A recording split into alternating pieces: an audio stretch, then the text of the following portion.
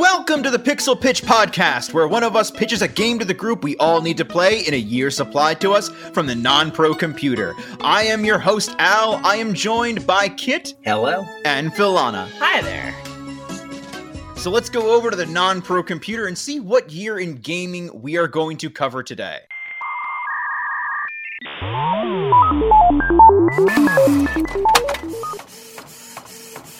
It's the year of 1998. I mean, there can't be been that much that was released in 1998, right? Just 1 year in gaming. There's so much. No. Dude, there is so much. Sonic and Resident Evil 2. Pokemon Red and Blue, Fallout 2.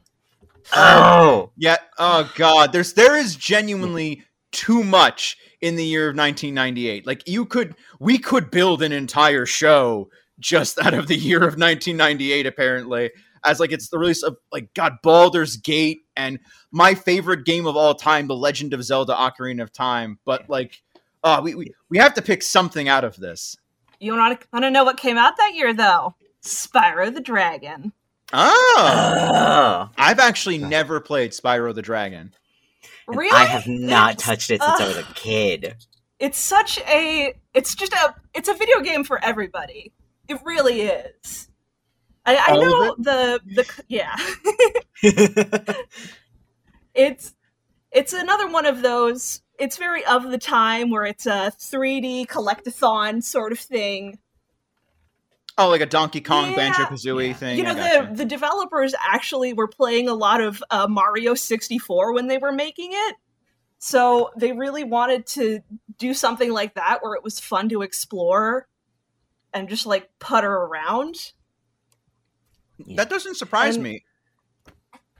This is we're still in the middle of the mascot craze, aren't we, at this point? Oh yeah. Oh, very much. And I mean, very much so. Spyro the Dragon is very much of that age too, where he's this cute little purple dude with attitude. He's this, Bart Simpson sort of character.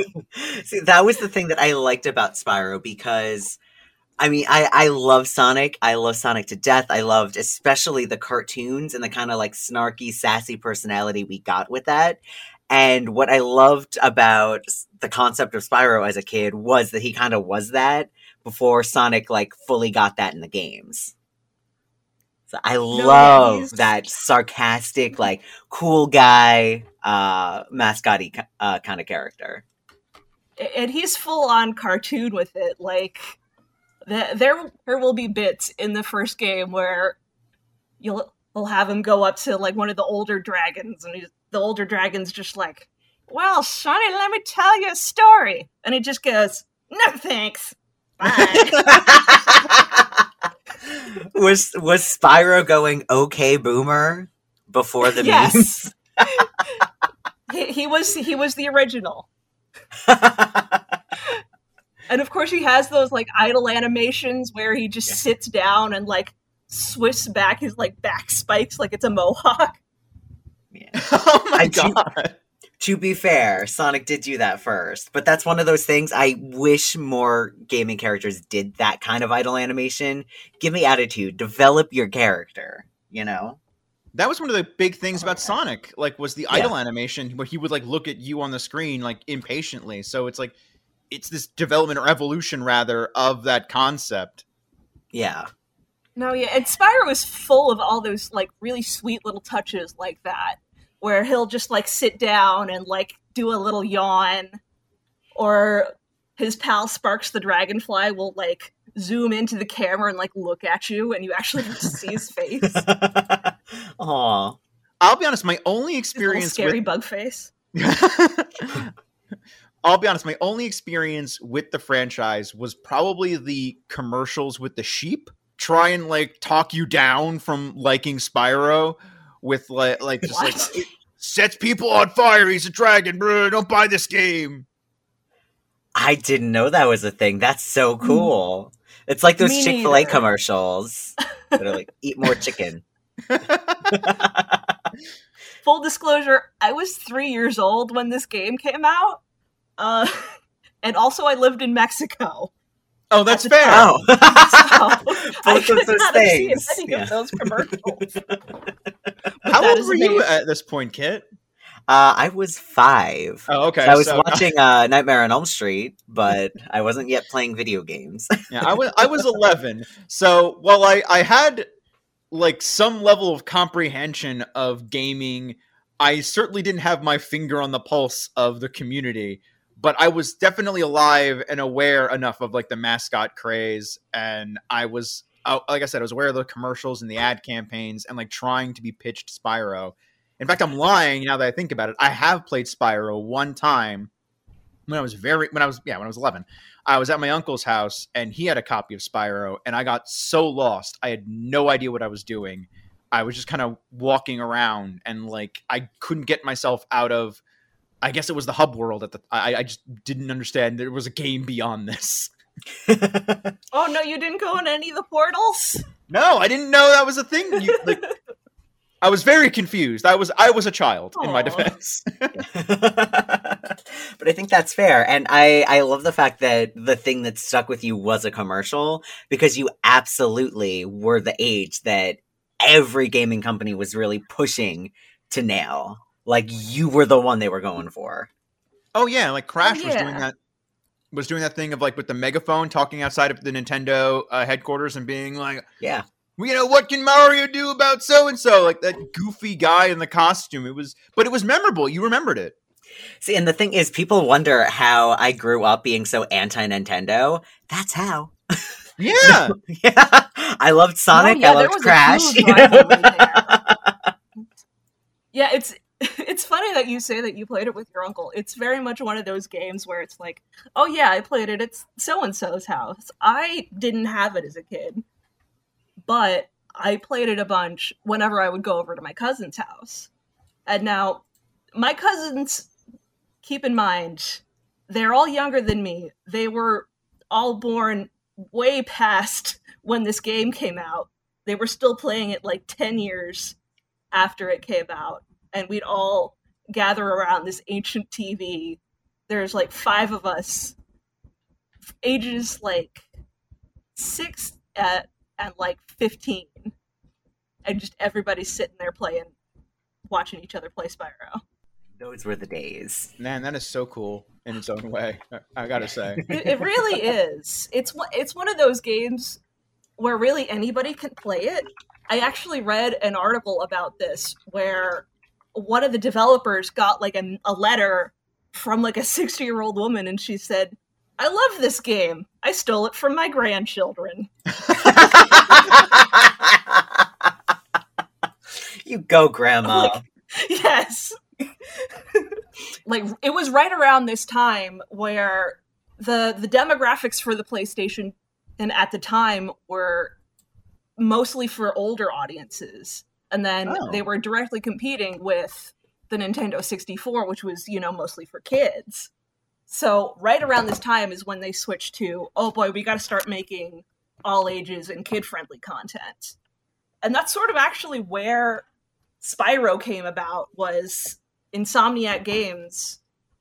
They had previously made a Doom clone for the PlayStation, and it was like critically well received, but nobody played it. And they were like really close to complete bankruptcy for making this failed game. And they were like, okay, we got to make something. Okay, cute little purple family friendly title. And bam, Spyro the Dragon. And it's actually really amazing the team that they had for this. They had they hired a NASA engineer to figure out the control scheme of this little dragon flying around. And like the camera controls and all of that. Huh. That's crazy. Because I know wasn't the guy that did the music for the franchise, wasn't he with Devo? Or am I thinking of someone else? No. He was the that was percussionist for the Police. Oh, right. Yeah, I'm mixing Stuart up. Copeland. Yeah. That's so an they really kind of got all. Yeah. What's the story behind that? So, I don't know how they managed to get this, really famous rock star to do this video game. He had never done a video game before. But they hired him on and he would literally just play the game while he was writing the music. And like the musical tracks would sync up with your gameplay. It's really amazing. He would write like 4 songs every day. I mean, Oh my God. He did all 3 games of the original games. Wow. Yes, the absolute madman. No, yeah, that's incredible. So they had a rocket scientist. They had A rocket scientist, a rock star. a rock star. Anyone else we should know about on Spyro the the Dragon is the voice of Rocco from Rocco's Modern Life. And of course they had voice actor Clancy Brown doing a bunch of the dragons. I mean, Yeah. he's that one voice actor that you know in everything. See, and the thing is, because I recently just kind of like, because a friend of mine got me a copy of Spyro, but I haven't actually sat down and played it. And then we thought, oh, we're going to record this podcast. So I was like, okay, I'll sit a little longer on it. But just popping it in to do like a 15-minute runaround, and you can immediately hear Clancy Brown. No, yeah, you hear Clancy Brown, and the soundtrack itself is so good. Like, Stuart Copeland himself said, this is some of the best work I've ever done. He played it in, like, concerts. He played Spyro music in, like, concert. Because, I mean, it is good shit. It's incredibly great music. I'm really getting like hyped for playing this. I'm like, it sounds like there's so many elements. How could it go wrong? It's bound to be a classic since it already is. But let's convene for right now, and we'll come back when we've all played through the game to whatever extent we feel we want to, and like we'll come back and we'll discuss it. We'll talk about it. How our big feels on Spyro the Dragon. Heck yeah. Our real Spyro the Dragon feels.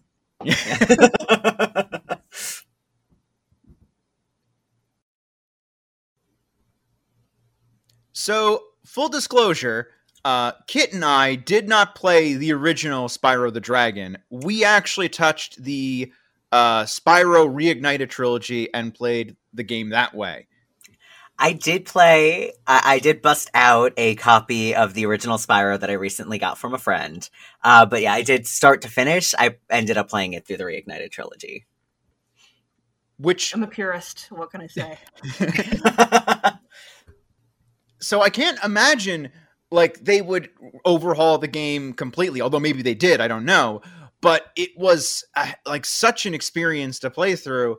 And if the original game is half of what I played, then it's fantastic.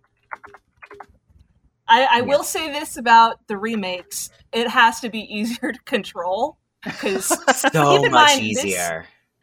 This came out before analog sticks were a thing. So you were in this 3D environment with just the D-pad. You could not control your camera. It You're was just actually pressing 4 different easier buttons. sometimes to use the D-pad than it was the control sticks. So that suddenly explains, like, to quote Archer, a whole lot of things just started making sense. Yeah. See, I will say, I feel like the game was buttery smooth with movement. I felt, no matter what I was doing, what I was hitting, it felt so rewarding and exactly what I was trying to do. One thing that I definitely can say is that I felt like there was some nerfing done to the, like, floating distance compared to the OG game, because like there were things that I was doing in the first few levels of the original game that I tried to do in the Reignited trilogy, but I got kind of frustrated because I was like, I couldn't get the angle right or anything, and I think it just was because they changed it and changed different gameplay things. Like the charge attack is so much more fun and a lot more aggressive, and so that kind of like counteracted that. There was a lot of times where they, even though it overall base was almost like a beat for beat remix, there was those slight differences in, like, there were places they wanted you to charge and then jump and fly, as opposed to in the old one it was easier to just have you fly. Yeah, I noticed that too, it does actually. Look like that was the case.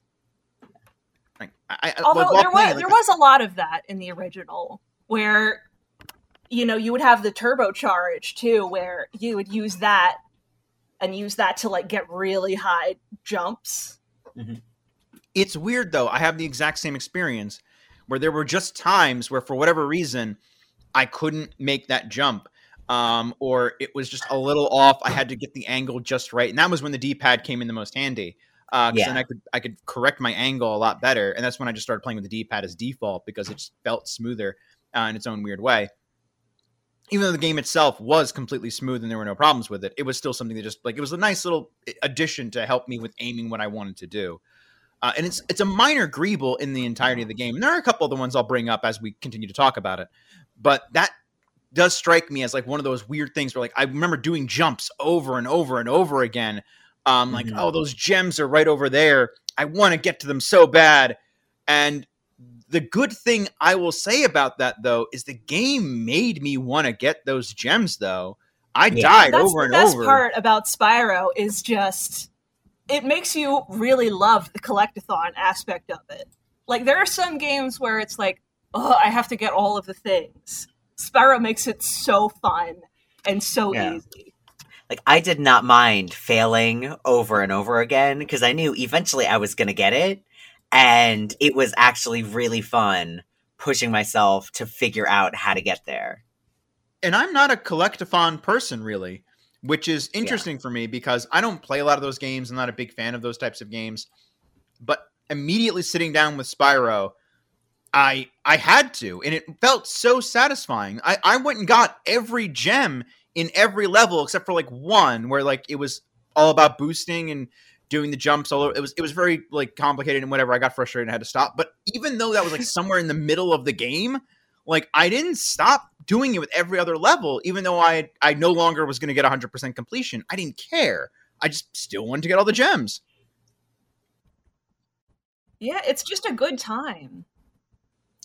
And I think that's a testament to great game design. And even though, because the game itself, it's not the most robust. It doesn't have the deepest lore or the biggest plot. It is a lot of just kind of run around, attack stuff, do things. But it's so charming and fun being in that world that, like, you know, I don't mind. I will sit here for a couple of hours and just get all these diamonds and know that, like, I'm not accomplishing much at the end of the day, but by God, it's fun. And it's gorgeous. I mean, it's stunning. Yeah, Dreamweavers is amazing. It looks so good. Yes, the design is so good. And yeah, honestly, the OG version holds up, I think. I've looked at other like 1998 games. I mean, like Tomb Raider 3, the graphics do not hold up. Yeah. But Spyro it's stylized in such a way where it's just so nice to look at, even with all of the like bare polygons.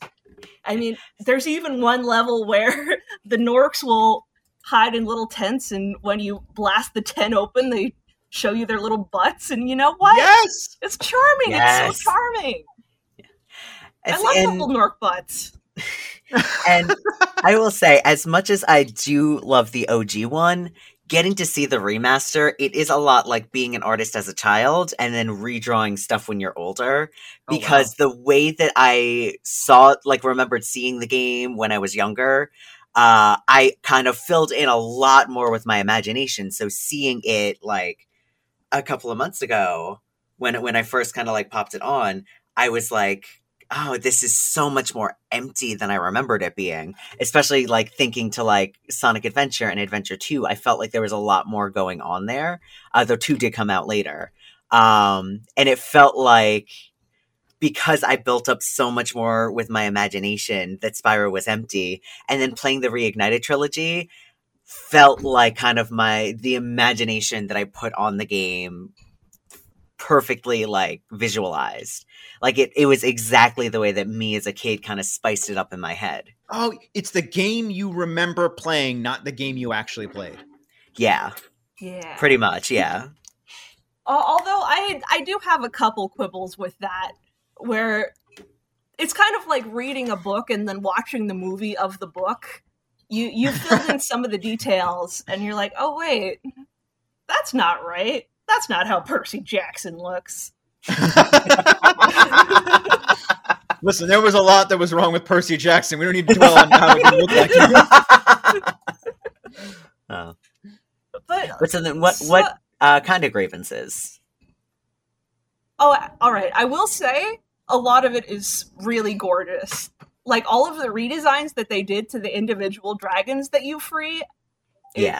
Stunning. Amazing. Like all of them have like new personalities. Amazing. They all have like little clothes. Amazing. They're all And, themed like, too. Each one of them is specific to the world they're in. Which I thought was such a great you picked touch. that up a lot more in the Reignited trilogy, where it's like, oh, this is the one with the artisans in it. Oh, I legitimately did not think of that when I was a child.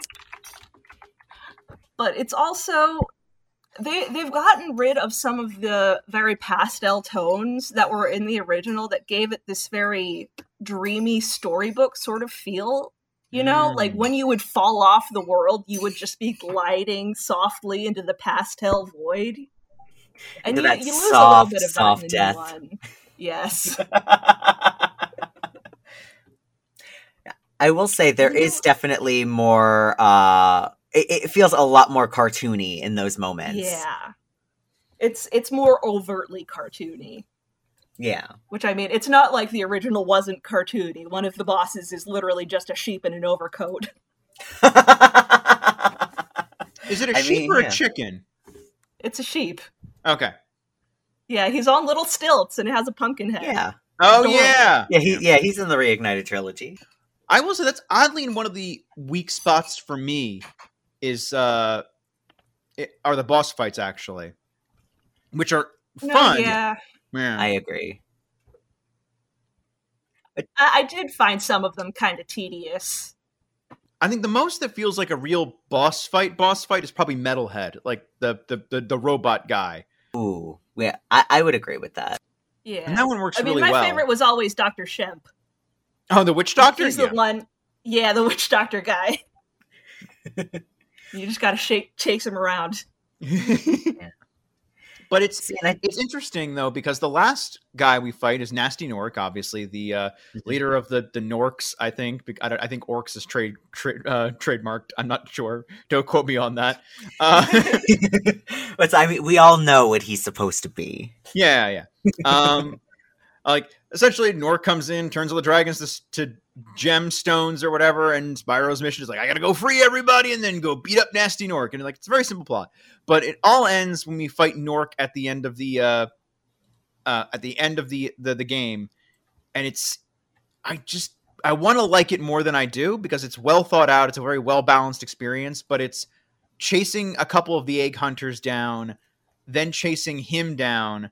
And like, it's kind of sort of a boss fight, but I guess it's like, it'd be weird to change it in the last 5 minutes of the game into a completely different experience. But when I think boss fight, I think like boss fight. I'm going to get in there and like, I'm going to fight this dude. And again, Metalhead seems the only one that's close to that. And even then that's stretching it. But like, I don't know if that's just a personal hang up. Did you guys have that experience with the finale or is that just me? Well, I would agree. always have somebody else fight my boss fights for me. I'm going to be real honest with you. And that's fair. How old were you when you typically played it back in the day? Unless you mean like nowadays when you revisited it, you like handed the controller to your boyfriend and were like, no, I'm not doing this. I've committed this long. No. I would actually have my cousin, who's like a good 6 years younger than me, do it. I was like 13, I think. And he was like 9. And he would always get the boss fights for me and do the egg thieves. Those friggin' egg thieves. The little nya haunts my soul. God. I hated them in the original games. Like, and that's again, like I only really dealt with the first like 1 or 2, and it seemed about on par. But I don't know if it was kid goggles or if they did like make them easier, but they felt so much easier in the Reignited trilogy. And maybe it's because I'm older and I can manage my anger better than when I was like 7 playing it. Probably that. But yeah, I just love to hate them. Yeah.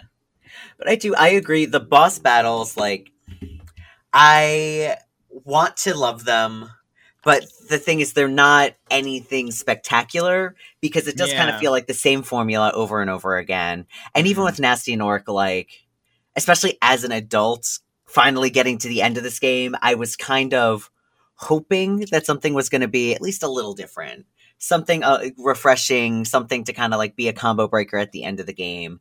But then when I realized that like, nah, this is kind of like a beat for beat remake, probably wasn't going to get that. So I wasn't like disappointed. I still just wish that like we could have gotten a little something more. Yeah, I will say that in the sequels, all of that is much improved. Okay. Really? Yeah, I'd say the second Spyro game, Ripto's Rage, that's truly the Spyro denouement. That is the Spyro game. Yeah. Well, now I'm interested to play that eventually, but yeah, damn.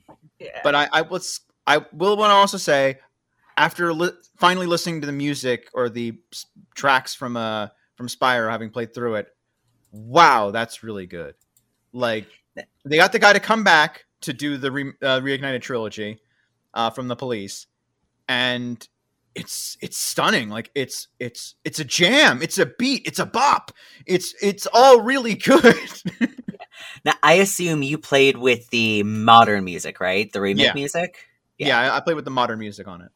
Yeah, because I did too. Because the old stuff is charming and it is nostalgic. And I've heard a lot of people complain about like, oh, but you know, you should play it with old music because that's a better experience.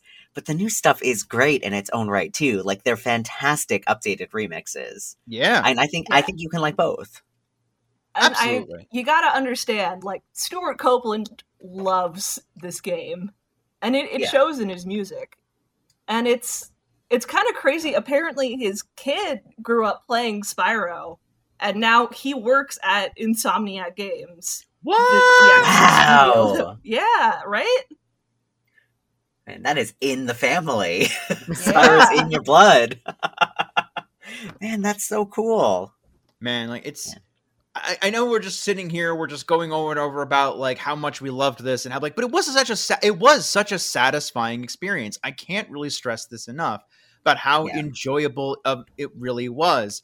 It was a game for all ages. If Sony back in the day was trying to reach those goals, they knocked it out of the park. It's you go in, it's a classic platformer in its own right.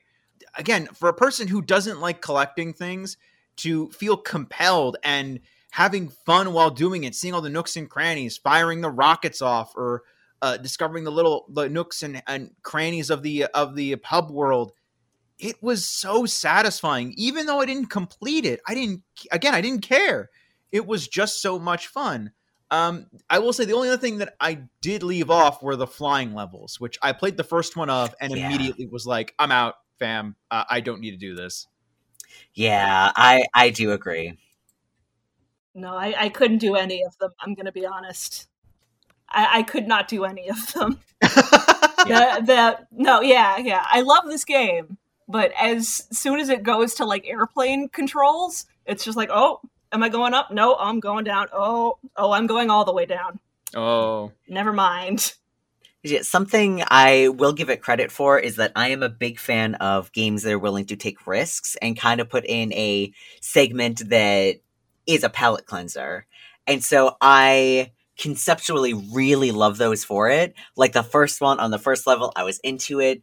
The one on the second, in the second hub world, I was like, oh, and I skipped it. Then on the third world, I was like, okay, no, I'm kind of into this again. So for me, I feel like I understand its place of kind of like breaking up the monotony within each world. But I feel like if it was just like 2 or 3 throughout the whole game, so that it's a little something to kind of break things up, but not overwhelming for people that just see it and your eyes glass over and you're like, I don't need this one. I think that could have helped a lot. Yeah, but I also understand why they wanted to put it in. Like, he's a dragon, you want to fly, and it makes perfect sense. It sucks that there it's kind of the some weakest people part. that absolutely love the flying levels, though. Like, they will just spend hours and hours on them. Like, I know my boyfriend just loves playing those speedway levels. I mean, props to him, because that is the first person I've heard of. I know they exist, but I've never been like within this many degrees of one. It's, again, we definitely need those moments to break things up. It's it's absolutely understandable. I'm sure it has its lovers, like you just said. Your boyfriend's really a big fan of it. But like, I'm trying to think of like, I'm racking my brain besides that for anything else that I could think of that doesn't quite mesh as well.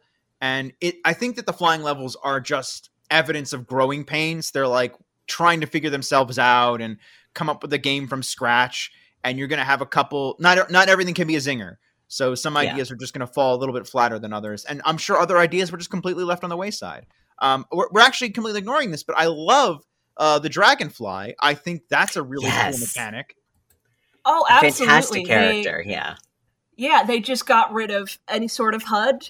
It's just, you just have a little friend who's your health meter. And it's adorable. You just have a friend. And I love that it is something that the other dragons comment on, and they're like, no, you know, she'll take care of you. She's here for you. And it is just like this whole little guardian angel thing. Like, it's such a wholesome, lovely little thing thrown in there. And it feeds into the Toot era, as it were. Because you gain health back by, like, you know, she eats like bugs that are around the levels. So it's just you really kill fun some little like innocent sheeps, and then the sheep turns into a butterfly, and then the butterfly feeds the dragonfly. It's perfect logic.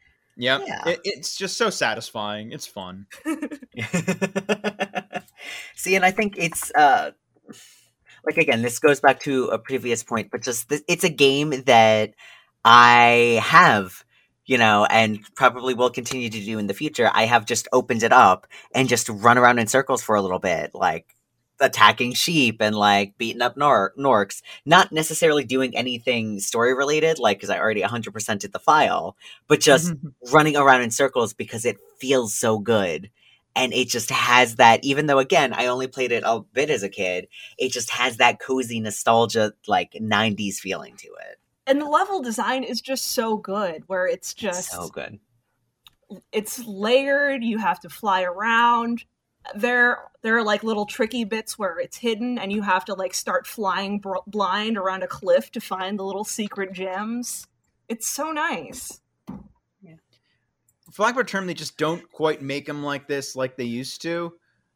Like, I can't imagine a game now that's just like, fly blind, just go off the cliff and just see what happens. Yeah. That doesn't stop me from still trying. Yeah. Even though I know it's not going to work. But, and especially after this, and it being such a faithful recreation where it had those things in, it's going to be another year of me being like, no, it's going to happen.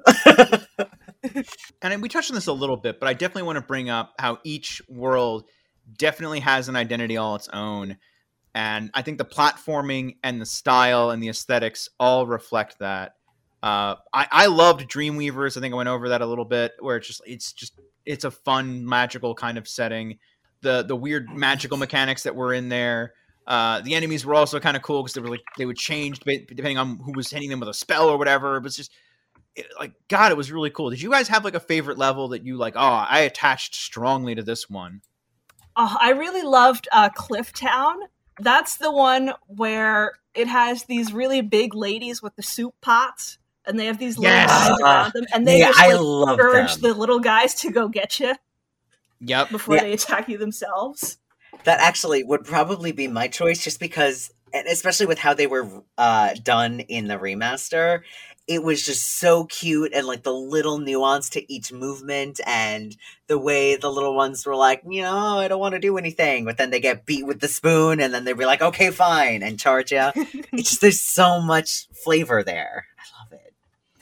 There's so much flavor in just all of it. And I mean, there are little touches of like, you can set a cactus on fire, or you can headbutt a little pole and make it go doing.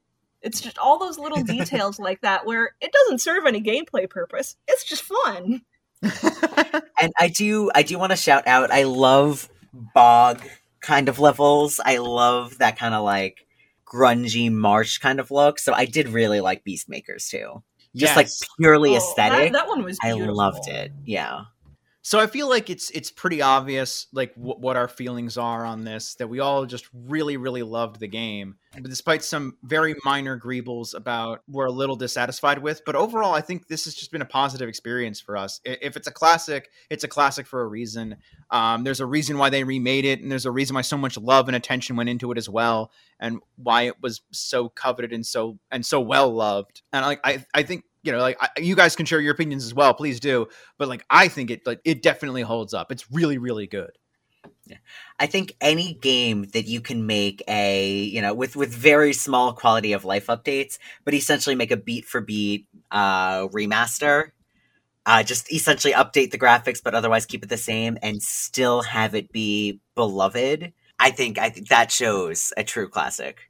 Very few things you could grab from 1998 and remake it exactly the same with just better graphics and some updated controls. So yeah, we may put that to the test later. I absolutely agree, though. Going back, now as a fully grown adult playing this game, it was so fun. I just loved every bit of it. And honestly, I'm ready to hop in there with some Ripto's Rage. If it has better boss battles, I'm in. You got me. Ripto's Rage has better everything. I'm going to be honest with you all. And that says a lot, though, because since we were both so taken and so we fell in love with this game essentially. To say oh no, the second one's way better. It's what? It gets better than what's that. The craziest part of that, though, is that because Spyro the Dragon, the first one, was so good, Sony Interactive said, okay, that's great. Make another one by Christmas. And they did. And it was better? Yeah. They made 3 games in 4 years. Good God. One after the other, yeah. Yeah. And they were so good. Damn. Oof. That is truly incredible. I think we're going to probably stick with this year, though, for our upcoming episodes. Kit, I don't know what game you might be wanting to bring to the table. Listen, that is a hard sell on 2 opposite directions, because I love Sonic Adventure, but I love Resident Evil 2. And Duke Nukem, a Duke Nukem game, I think came out that year as well. So I got some things to ponder. Yeah, I would say any of those you could pick, and I would be down for. I have heard tale and legend of Big the Cat, and I'm ready to go some frog fishing. Let's do this. Oh my gosh, the frog fishing. I'll be very upfront, though. If it came down to either being able to talk about Sonic Adventure or Sonic Adventure 2, I could only have one, I think I'd have to pass on Sonic Adventure to talk about 2. Because that game, everything great and memeable about Sonic Adventure, 2 just does better. And is even more memeable, so I'll think about it. But I will keep it. Yeah. One of those 3 is important. Yeah, one of those 3 we're probably going to come back with on our next episode of the Pixel Pitch podcast. I hope all of you had fun, and I hope you at home had fun as well. Thank you both for coming in. Of course. Thank you so for being much. here. Yeah. Thank you for joining us, audience. And we'll catch you next time. Good night, everybody. Night. Bye-bye. This has been a non-productive media presentation. Executive producer Frank Hablawi. This program and many others like it on the Non-Productive Network is distributed under a Creative Commons Attribution Non-Commercial No Derivatives license. Please share it, but ask before trying to change it or sell it. For more information, visit non-productive.com.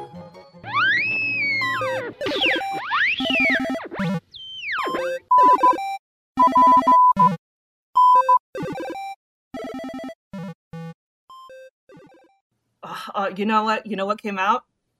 Sonic the Spyro the Dragon. Sonic's contagious. All right, hold on. All right, let's give some. Let's do that again. Yep. Oh, I flubbed it. Yep. Give us 10 My seconds. fault. Give us 10 seconds to restart, then come in again.